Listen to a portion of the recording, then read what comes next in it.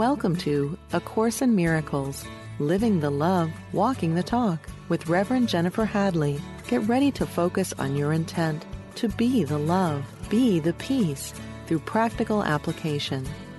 Here is your host, Reverend Jennifer Hadley. Bonjour. Bonjour. Here we go. What a blessing. What a blessing you are to me. Thank you for joining with me. Because if you didn't join with me, I'd be talking to myself. But I don't feel that I am. I feel like I'm talking with you. And I love that. So let's take a breath together. And I'm going to say a prayer and bless us. So grateful and thankful to know that we're already as perfect can be, as holy can be. And we are grateful and thankful to allow ourselves to fully relinquish any idea to the contrary. We're consciously breathing the breath of God. We're partnering up with that higher Holy Spirit self. We're allowing ourselves to truly remember the Christ within. So grateful to dedicate ourselves to seeing that Christ light in our brothers and sisters. We are one. In gratitude, we come together for the purpose of healing, expansion, letting go of the false, and expanding our awareness of the truth. So grateful and so thankful to let the healing be. We share the benefits with our brothers and sisters because we're one with them. In gratitude, we know it's done, and so it is. Amen. Amen. Amen. Yes.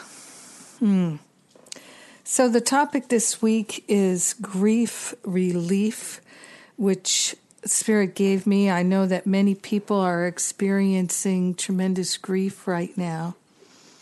And then other people aren't feeling that at all. But there are many people in the world who are grieving loved ones who've been lost, grieving a lifestyle that's been lost, grieving having to give up their homes, and people who have had illness and now their body is not functioning the way it used to, so they're grieving their lifestyle, all kinds of things. Many people have lost employment because of the pandemic. There are so many things going on in this world, and we are recognizing that this is what's going on. We are grateful that we can choose to pray for those who are grieving, and if we're the ones who are grieving, we can be supported by that higher Holy Spirit self. We can discover what the grief is all about. I do feel it is worth contemplating what the grief is really about. So let's look at, in chapter 11, there's a section, it's number 3, and Jesus has entitled this section, From Darkness to Light. He says, when you are weary, remember you have hurt yourself. Your comforter will rest you, but you cannot. You do not know how, for if you did, you could never have grown weary. Unless you hurt yourself, you could never suffer in any way, for that is not God's will for His Son. Pain is not of God, for God knows no attack, and God's peace surrounds you silently. So this, for some, could be a bitter pill to swallow. For some, there is relief in here, but we do have to be willing to give up the way we're looking at the world, the way we're seeing it. We do have to give that up, and we have to be willing to see what's really there. When you are weary, remember you have hurt yourself. Your comforter will rest you, but you cannot. So this is one of the things about the ego-identified person is we are looking to solve our problems. We are looking to comfort ourselves. We are looking to solve our problems. And what Jesus is telling us in the Course is all your problems have already been solved. Every single one of them already solved. All the problems you think you have, you've made up. So we can't see that unless we're willing to see that the world we see is one that we are projecting. The meaning that we're making is the meaning that we are projecting. And this need not be. This need not be. So, unless you hurt yourself, you could never suffer in any way, for that is not God's will for us, for you, for me. So, for me, my prayer is to stop hurting myself. My prayer is to be willing to see things correctly. My prayer is to give up seeing anything that could upset me. So it's not that I am going to be ignorant, but I am going to see things correctly. Let me see the truth. Let me know the truth. Let me value the truth. And give up seeing things from a perspective that bothers me, that upsets me.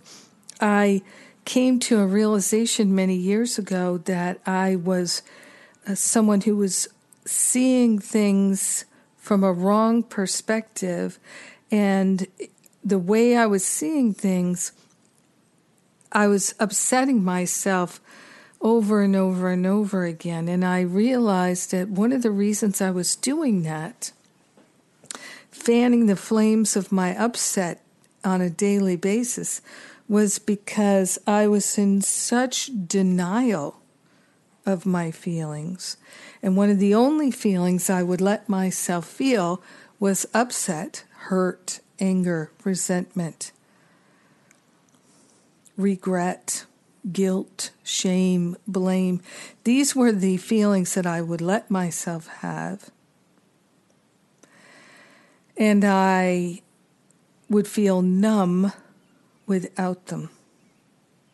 So I'd rather feel the negative upset than to feel numb, to be numb.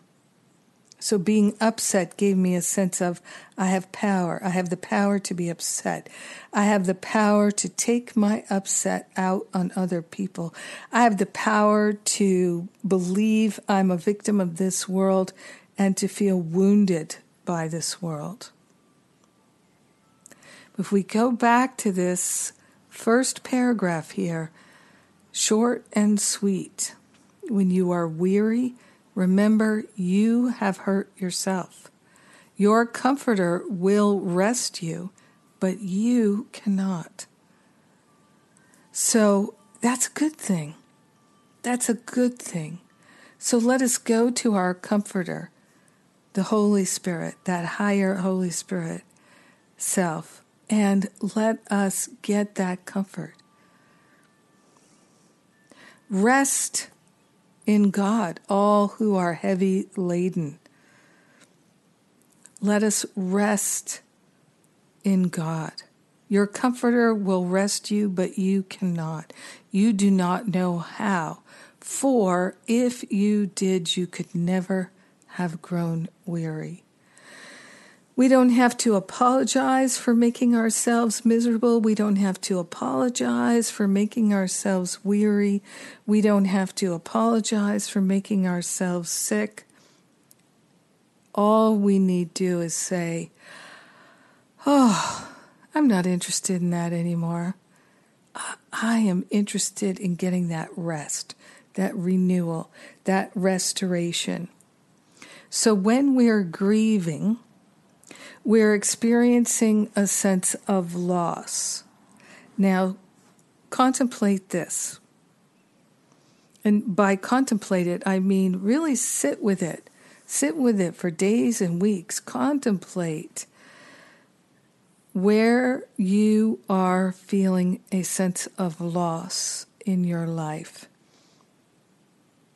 Because Spirit has given us everything, held nothing back. We are fully endowed, fully imbued, fully empowered. And only we can really take that away from ourselves. Spirit has given us everything. There's nothing left to give us. Spirit has given us wholeness and freedom and joy and beauty and love and wisdom and clarity and harmony, prosperity and abundance, creativity, so much. We've been given the full load of all these spiritual qualities. Because of our perceptions, we can't see it. We don't recognize it. Because of the things that we are holding up in front of our awareness, we are not seeing what's true. And so then we choose to think that God doesn't really love us. God doesn't really care. God really isn't listening. And then there's a lot to grieve.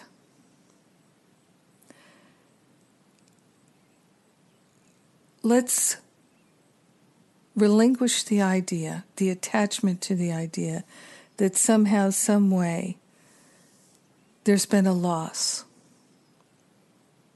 We're eternal, infinite beings. We've been given the fullness of God's love and everything that entails. Where's the loss? Now, as someone who some of the most favorite people in my life have passed away, passed from this world, my best friend, my favorite uncle, my favorite this one, that one, my mother, my grandparents, so many people that I've loved have passed away.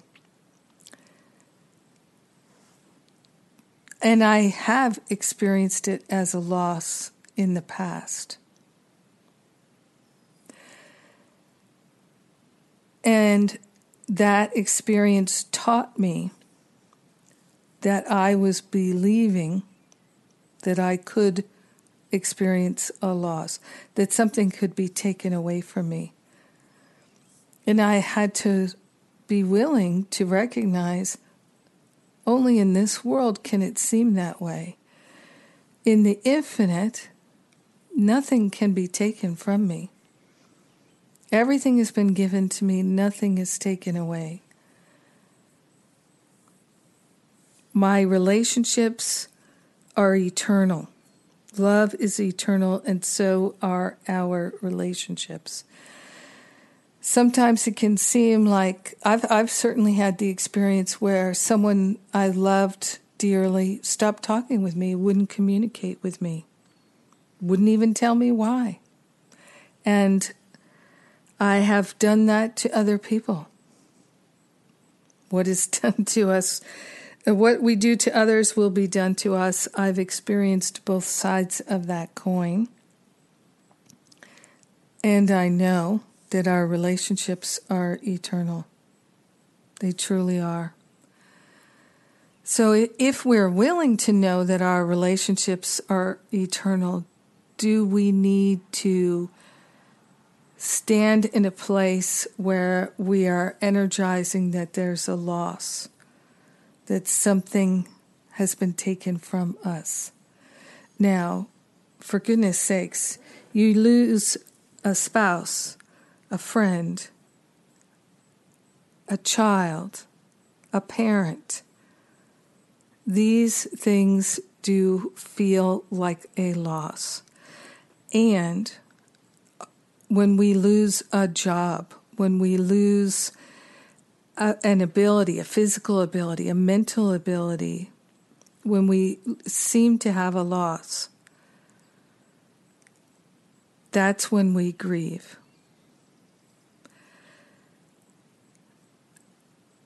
The grief can be so intense when the seeming loss, the loss that we experience in the world of time and space, in Earth School, when that seems to affect our identity. And our identity is built on the sinking sands of attachment to things in this world.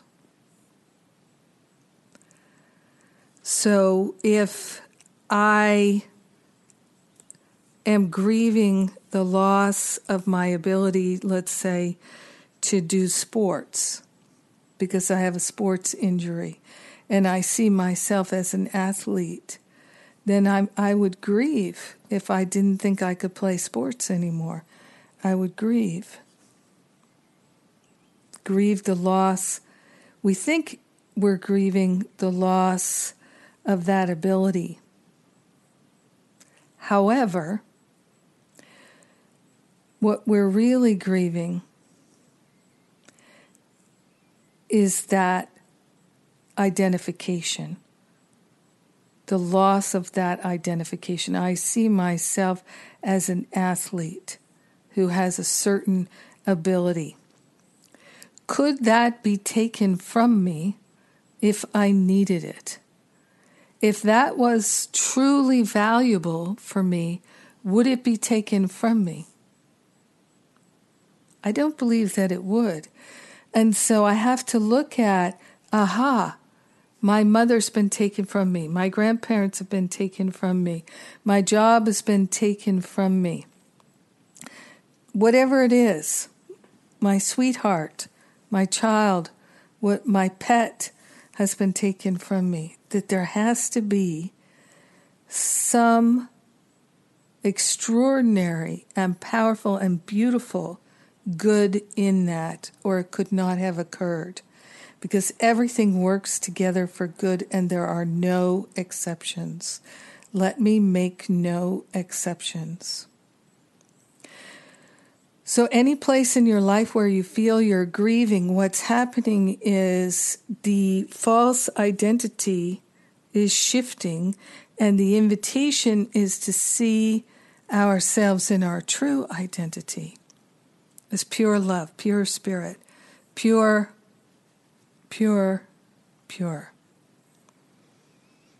And that our accomplishments in the world, our relationships in the world, our expressions in the world, while beautiful and valuable and helpful, they're not who we are. They're not who we are. If we see them as who we are, then we're back into that false idol neighborhood that we talked about last week. In this section, From Darkness to Light, it says here, God is very quiet, for there is no conflict in God. Conflict is the root of all evil, for being blind, it does not see whom it attacks. Yet it always attacks the Son of God, and the Son of God is you. So conflict is the root of all evil. Where does conflict come from? It comes from saying we'd like the peace of God, but denying it because we're not willing to employ the means necessary to get it. The ends is in the means. Can we have the peace of God and identify ourselves with a false identity? No, we cannot. The answer is to see the truth, know the truth, live the truth, feel the truth. That's the answer. When we're suffering, when we're grieving, when we're in pain of any kind, truth is the answer. I'm a student of Kundalini Yoga and a teacher of Kundalini Yoga. And right now I'm doing daily practice. If you'd like to come and join me, it's part of my End My Self-Sabotage Challenge. And so we're doing 7 weeks of spiritual practice together. We've just been doing a week so far. So come join us. All the details at jenniferhadley.com. There's so much more. There's so much included in this challenge. It's really tremendous. So jump in whenever you can. Even if there's only 1 week left, jump in. We're going to be just blowing it out this summer, really clearing out the clutter from our heart, taking out the trash from our mind. End My Self-Sabotage Challenge is a beautiful program, and I'm so excited to offer it and be a part of it. I'm loving doing the daily practice with the folks who are showing up. It's a beautiful thing. God is very quiet, for there is no conflict in him. Conflict is the root of all evil, but for being blind, it does not see whom it attacks. Conflict comes from when we say we'd like to be the love of God, but we're choosing unloving thoughts. There's the conflict. When we're conflicted in our mind, conflicted in our heart, and it's so easy to be conflicted because I just see it all the time that many people, if not most people, have issues with the people they love the most, and maybe they're mean or angry or spiteful or withholding with the people that they say they love the very most. They're punishing the people they love the most. You can see the conflict in that. I love you, therefore I punish you because you do not behave the way I'd like you to behave. And somehow we think that punishing the ones we love is going to get them to suddenly start acting the way we'd like them to act. We know that's not going to happen. And if it does, it's pure manipulation. And do we want people to be manipulated into whatever it is we're trying to manipulate them into? I don't think we really do. I don't want to be able to manipulate the people I love. I don't. I really don't.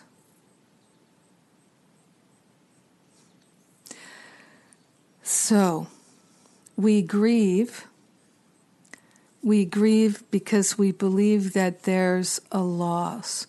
We grieve that something is lost that we can never get back.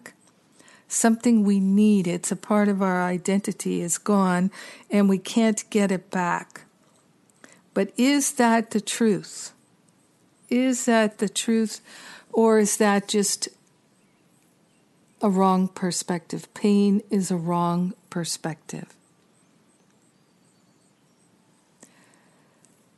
One of the things about this experience of grief that so many people go through is many times people move into this sense of loss, that life is not for them, it's against them.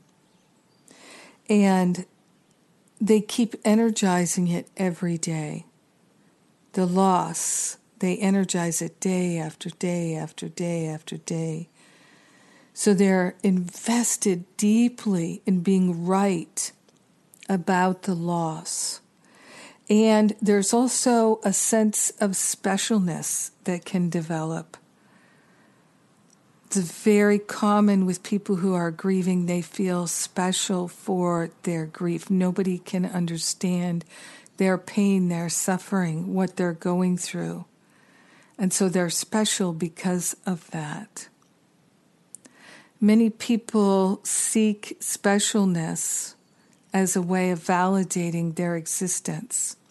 So if they don't feel special because they're so beautiful, so magnificent, so radiant and luminous, so truly helpful, so inspired, so creative, if there's not some seeming positive specialness, people will often settle for a negative specialness and get very attached to it as their identity. I am the wounded one. And that is one of the ways that people get locked into grief, is the loss that they believe they've suffered, which can only happen in time and space. They see it as part of their identity, or they see the identity that they worshipped, the false idol identity, has been taken away. Oh my gosh, it's time for me to go to a break. Whew, don't go away. I'll be right back. You're listening to A Course in Miracles on Unity Online Radio, where we are walking the talk, we are living the love, and I'll be right back.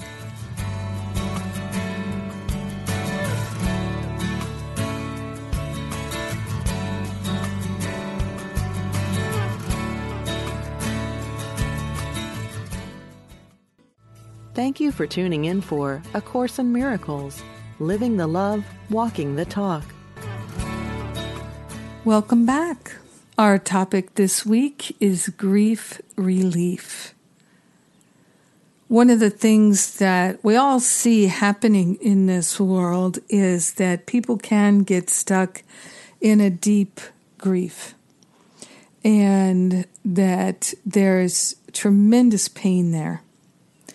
And very often what I've seen as a spiritual counselor over the last couple of decades is that people in that deep, deep grief, there is often, in addition to the issue that I talked about in the first part of this episode, where our identity is challenged, our self-identity is deeply challenged.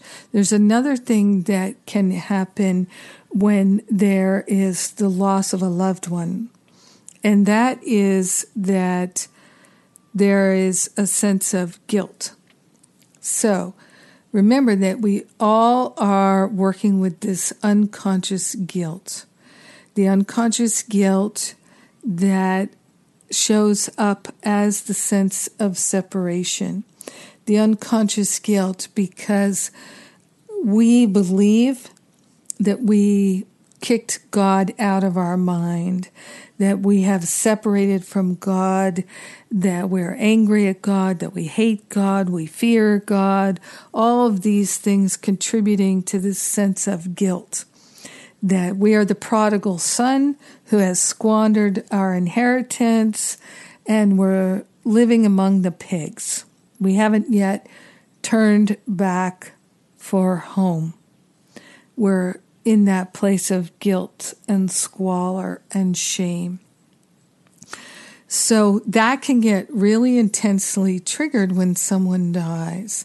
So, for instance, a man who has hated his father, let his father know that he disliked him, he disrespected him, he did not admire him, and who had no compassion for his father, was angry with his father. Then the father has a heart attack or a car accident, suddenly dies. And the son hasn't spoken to him in some time. There can be tremendous guilt.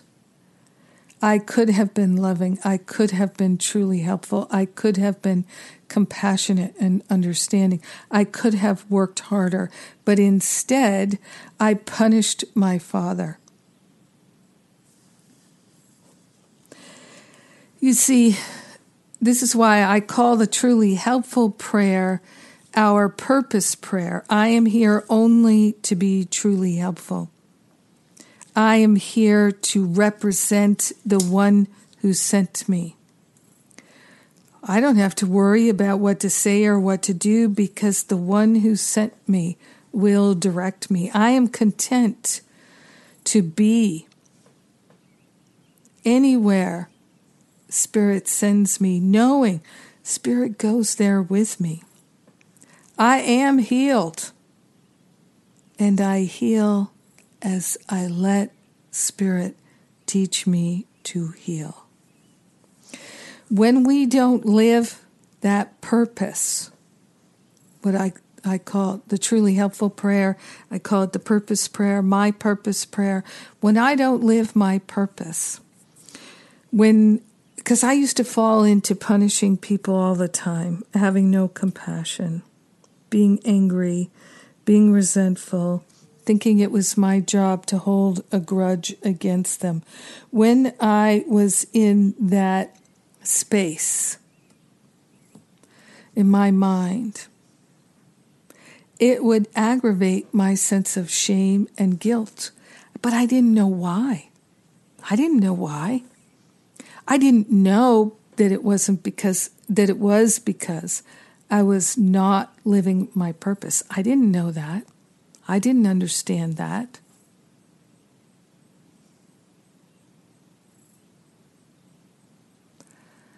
Now I do. Now I definitely do. And so what I see in many people is they feel that sense of guilt and shame when they are not living a loving life. And when someone that they care about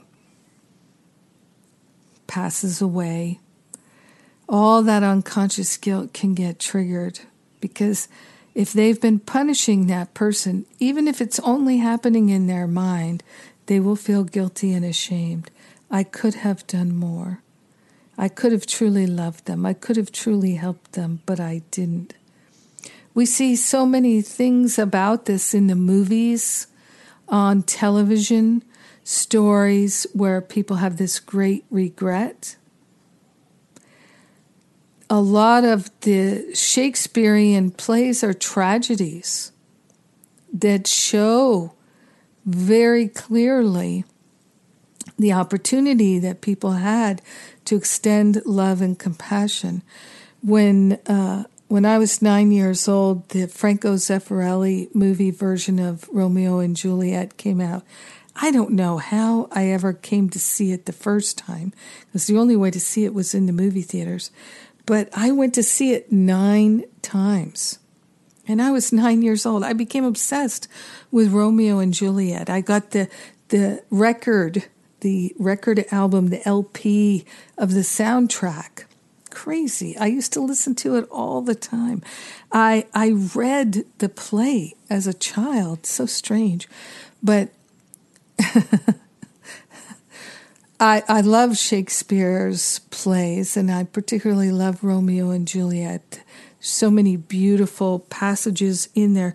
But it's also a beautiful story about how the ego mindset is to punish and to condemn and to see separation, and that the opportunity is always being presented to us to choose love, to choose compassion, to choose to extend and share love and compassion. And when we don't take it, life is painful. That to them that have, even more will be given.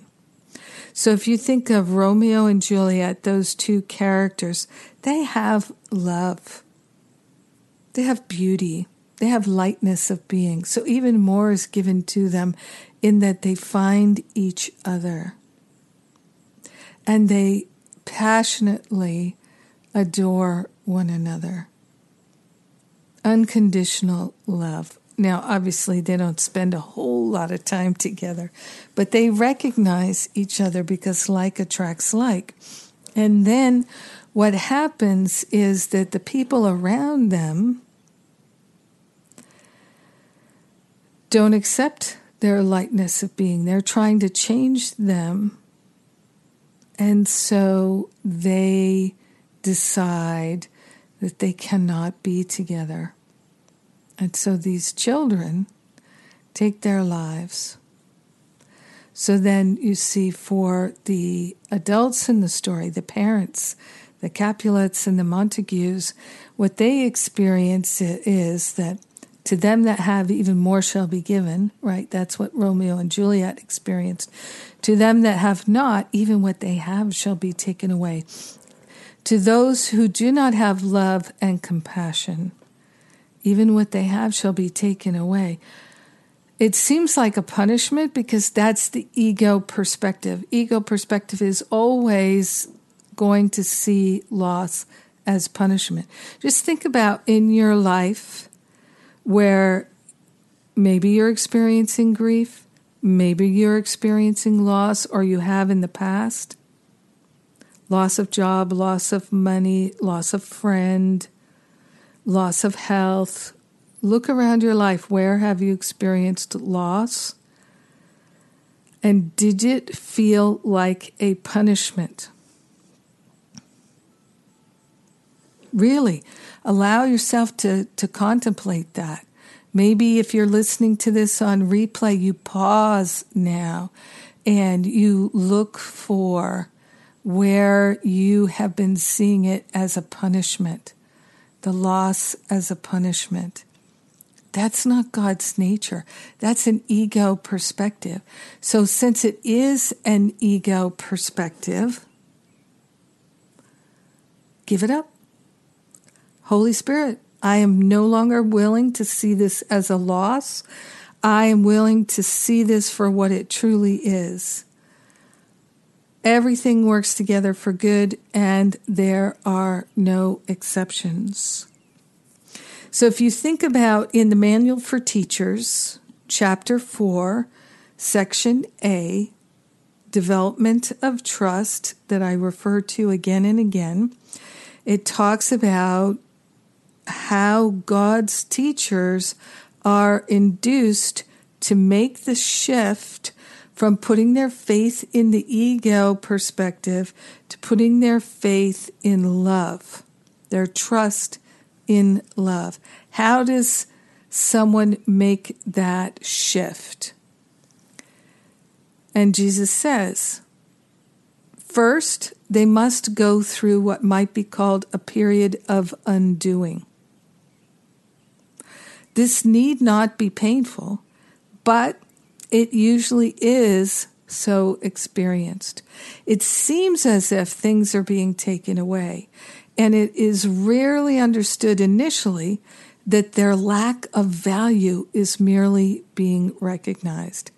How can lack of value be perceived unless the perceiver is in a position where he must see things in a different light?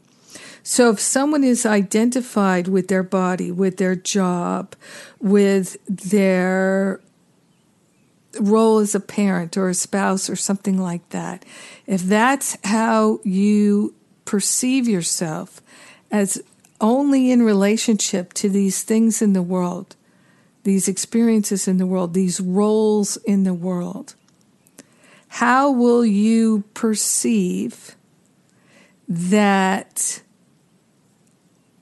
this is a false identification unless you're in a position where you can see it from a different perspective?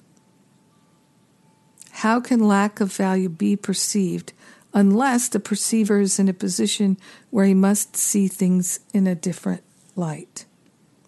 So I've given the example in the past of someone who's identified with their job, right? And you can think of, is sort of an extreme example of someone who is, let's say, very successful in business, making lots and obscene amounts of money. And then something happens and they lose it all.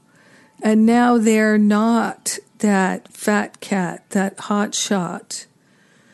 Maybe it turns out that they had invested their time, their energy, their life in something that now is fraudulent.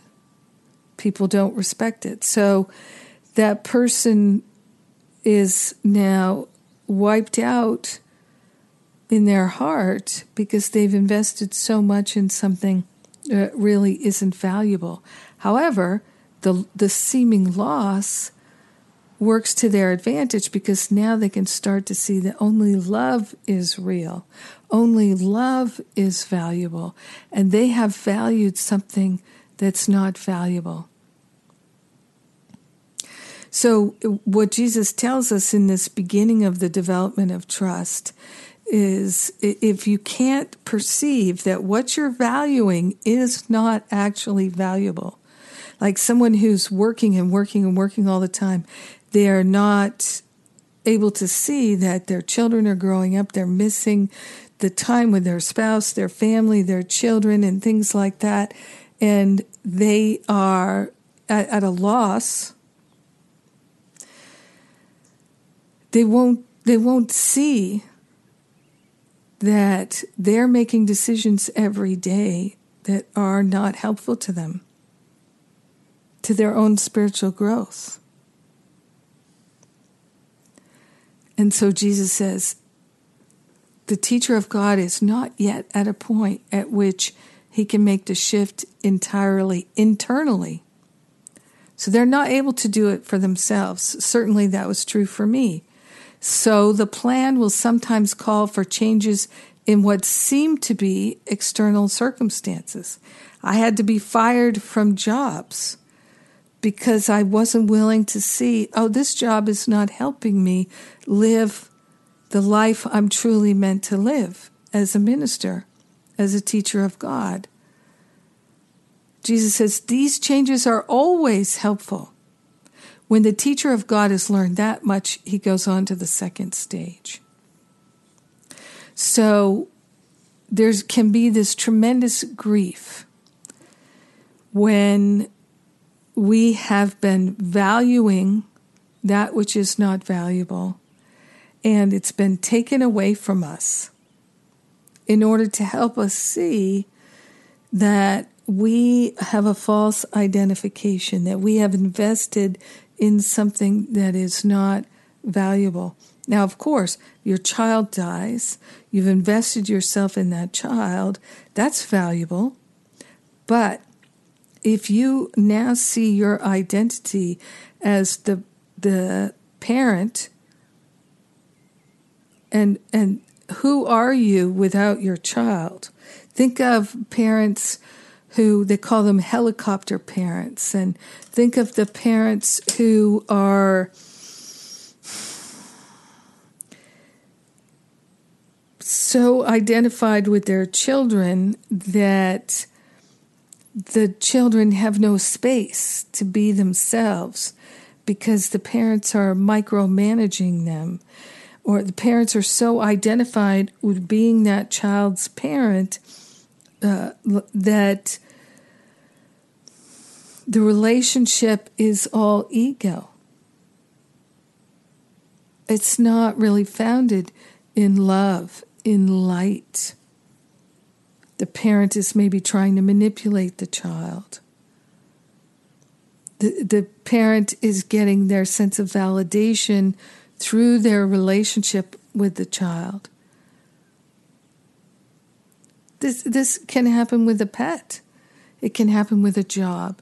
It can happen with our athleticism, or all kinds of things can cause this.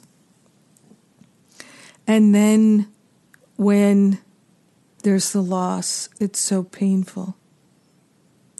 So going back to the person who's grieving because they feel ashamed.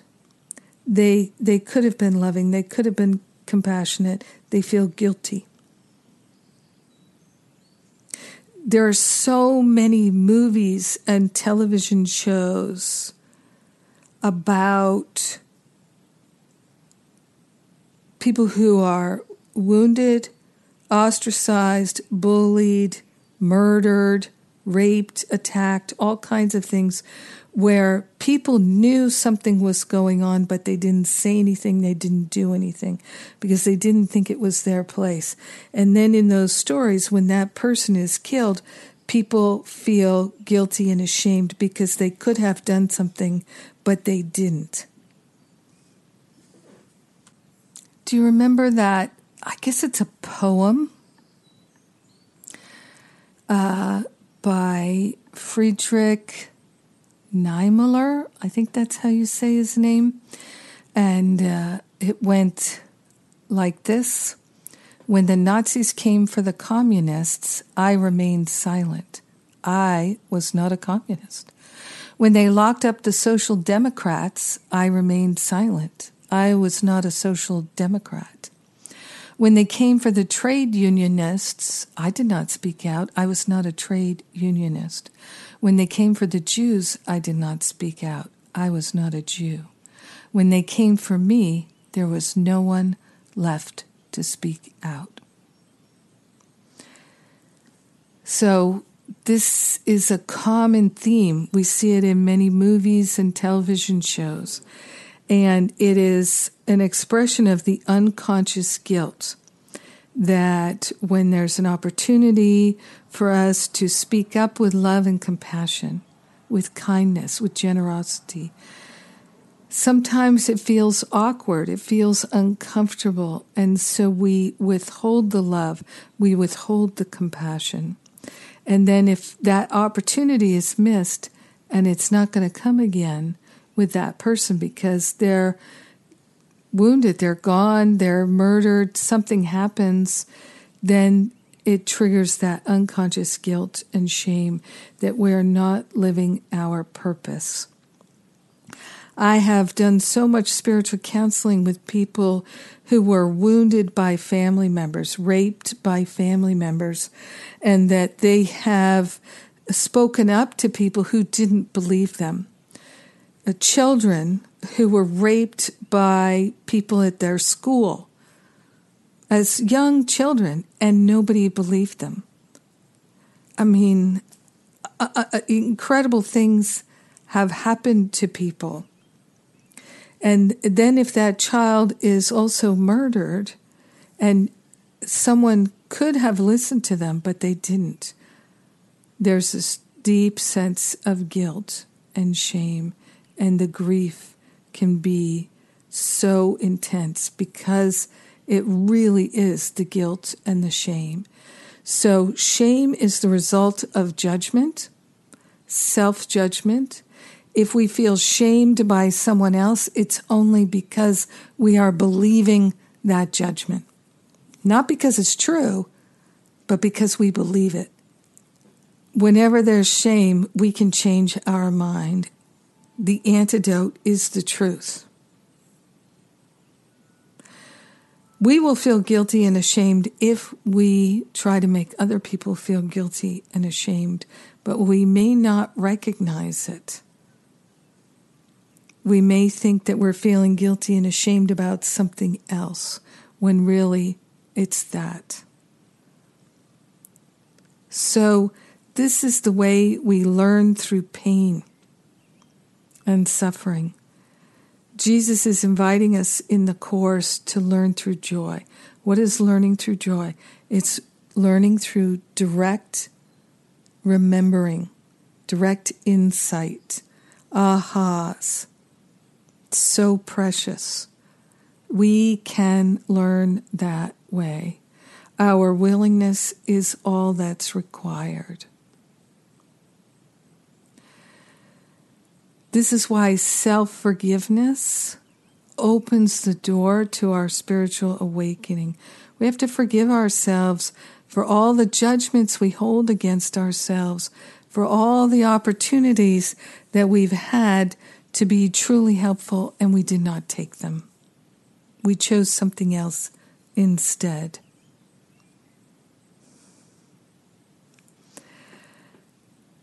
The opportunity to extend self-compassion is always there for us. If you feel tremendous grief, I invite you to get grief counseling. In our Masterful Living community, we have grief support that meets every month, and we have spiritual counselors who can support you in doing that grief work. If you go to jenniferhadley.com, you'll see you can find the list of spiritual counselors, those who are certified and those who are in training, and you can look for those who can help you with grief. Grief is something that you can move through much faster. And when you move through the grief, it doesn't mean you didn't love the person. Being in grief over the loss of anything is egotistical. It can be healed. It doesn't mean if you don't grieve, it does not mean you did not love that person. After my mom passed away, I had moments of grief, but then I realized my mother is eternal. I am eternal. My relationship with her is eternal. Our love is eternal. It has no end. Let me not pretend that it has an end. And because I really healed my relationship with my mother, I did not feel guilty or ashamed. Guilt and shame and this kind of grief are ways that we keep ourselves playing small, living in lack and limitation. We punish ourselves because we think somehow that will redeem us, but it does not work. Only being loving works. Only extending compassion works. If you're interested in that, jump into my self-sabotage challenge or join me in the Stop Playing Small retreat in September. Yes, let us live a full and glorious life, being truly helpful. Grief relief is here. Oh my goodness. Thank you for partnering with me. Thank you for joining with me in this moment now. I am blessed by your presence in my life. Let's take that breath of love and gratitude and be so grateful and thankful that healing is ours now. We share the benefits with everyone because we're one with them. In gratitude, we let it be, and so it is. Amen, amen, amen. I love you. Mwah!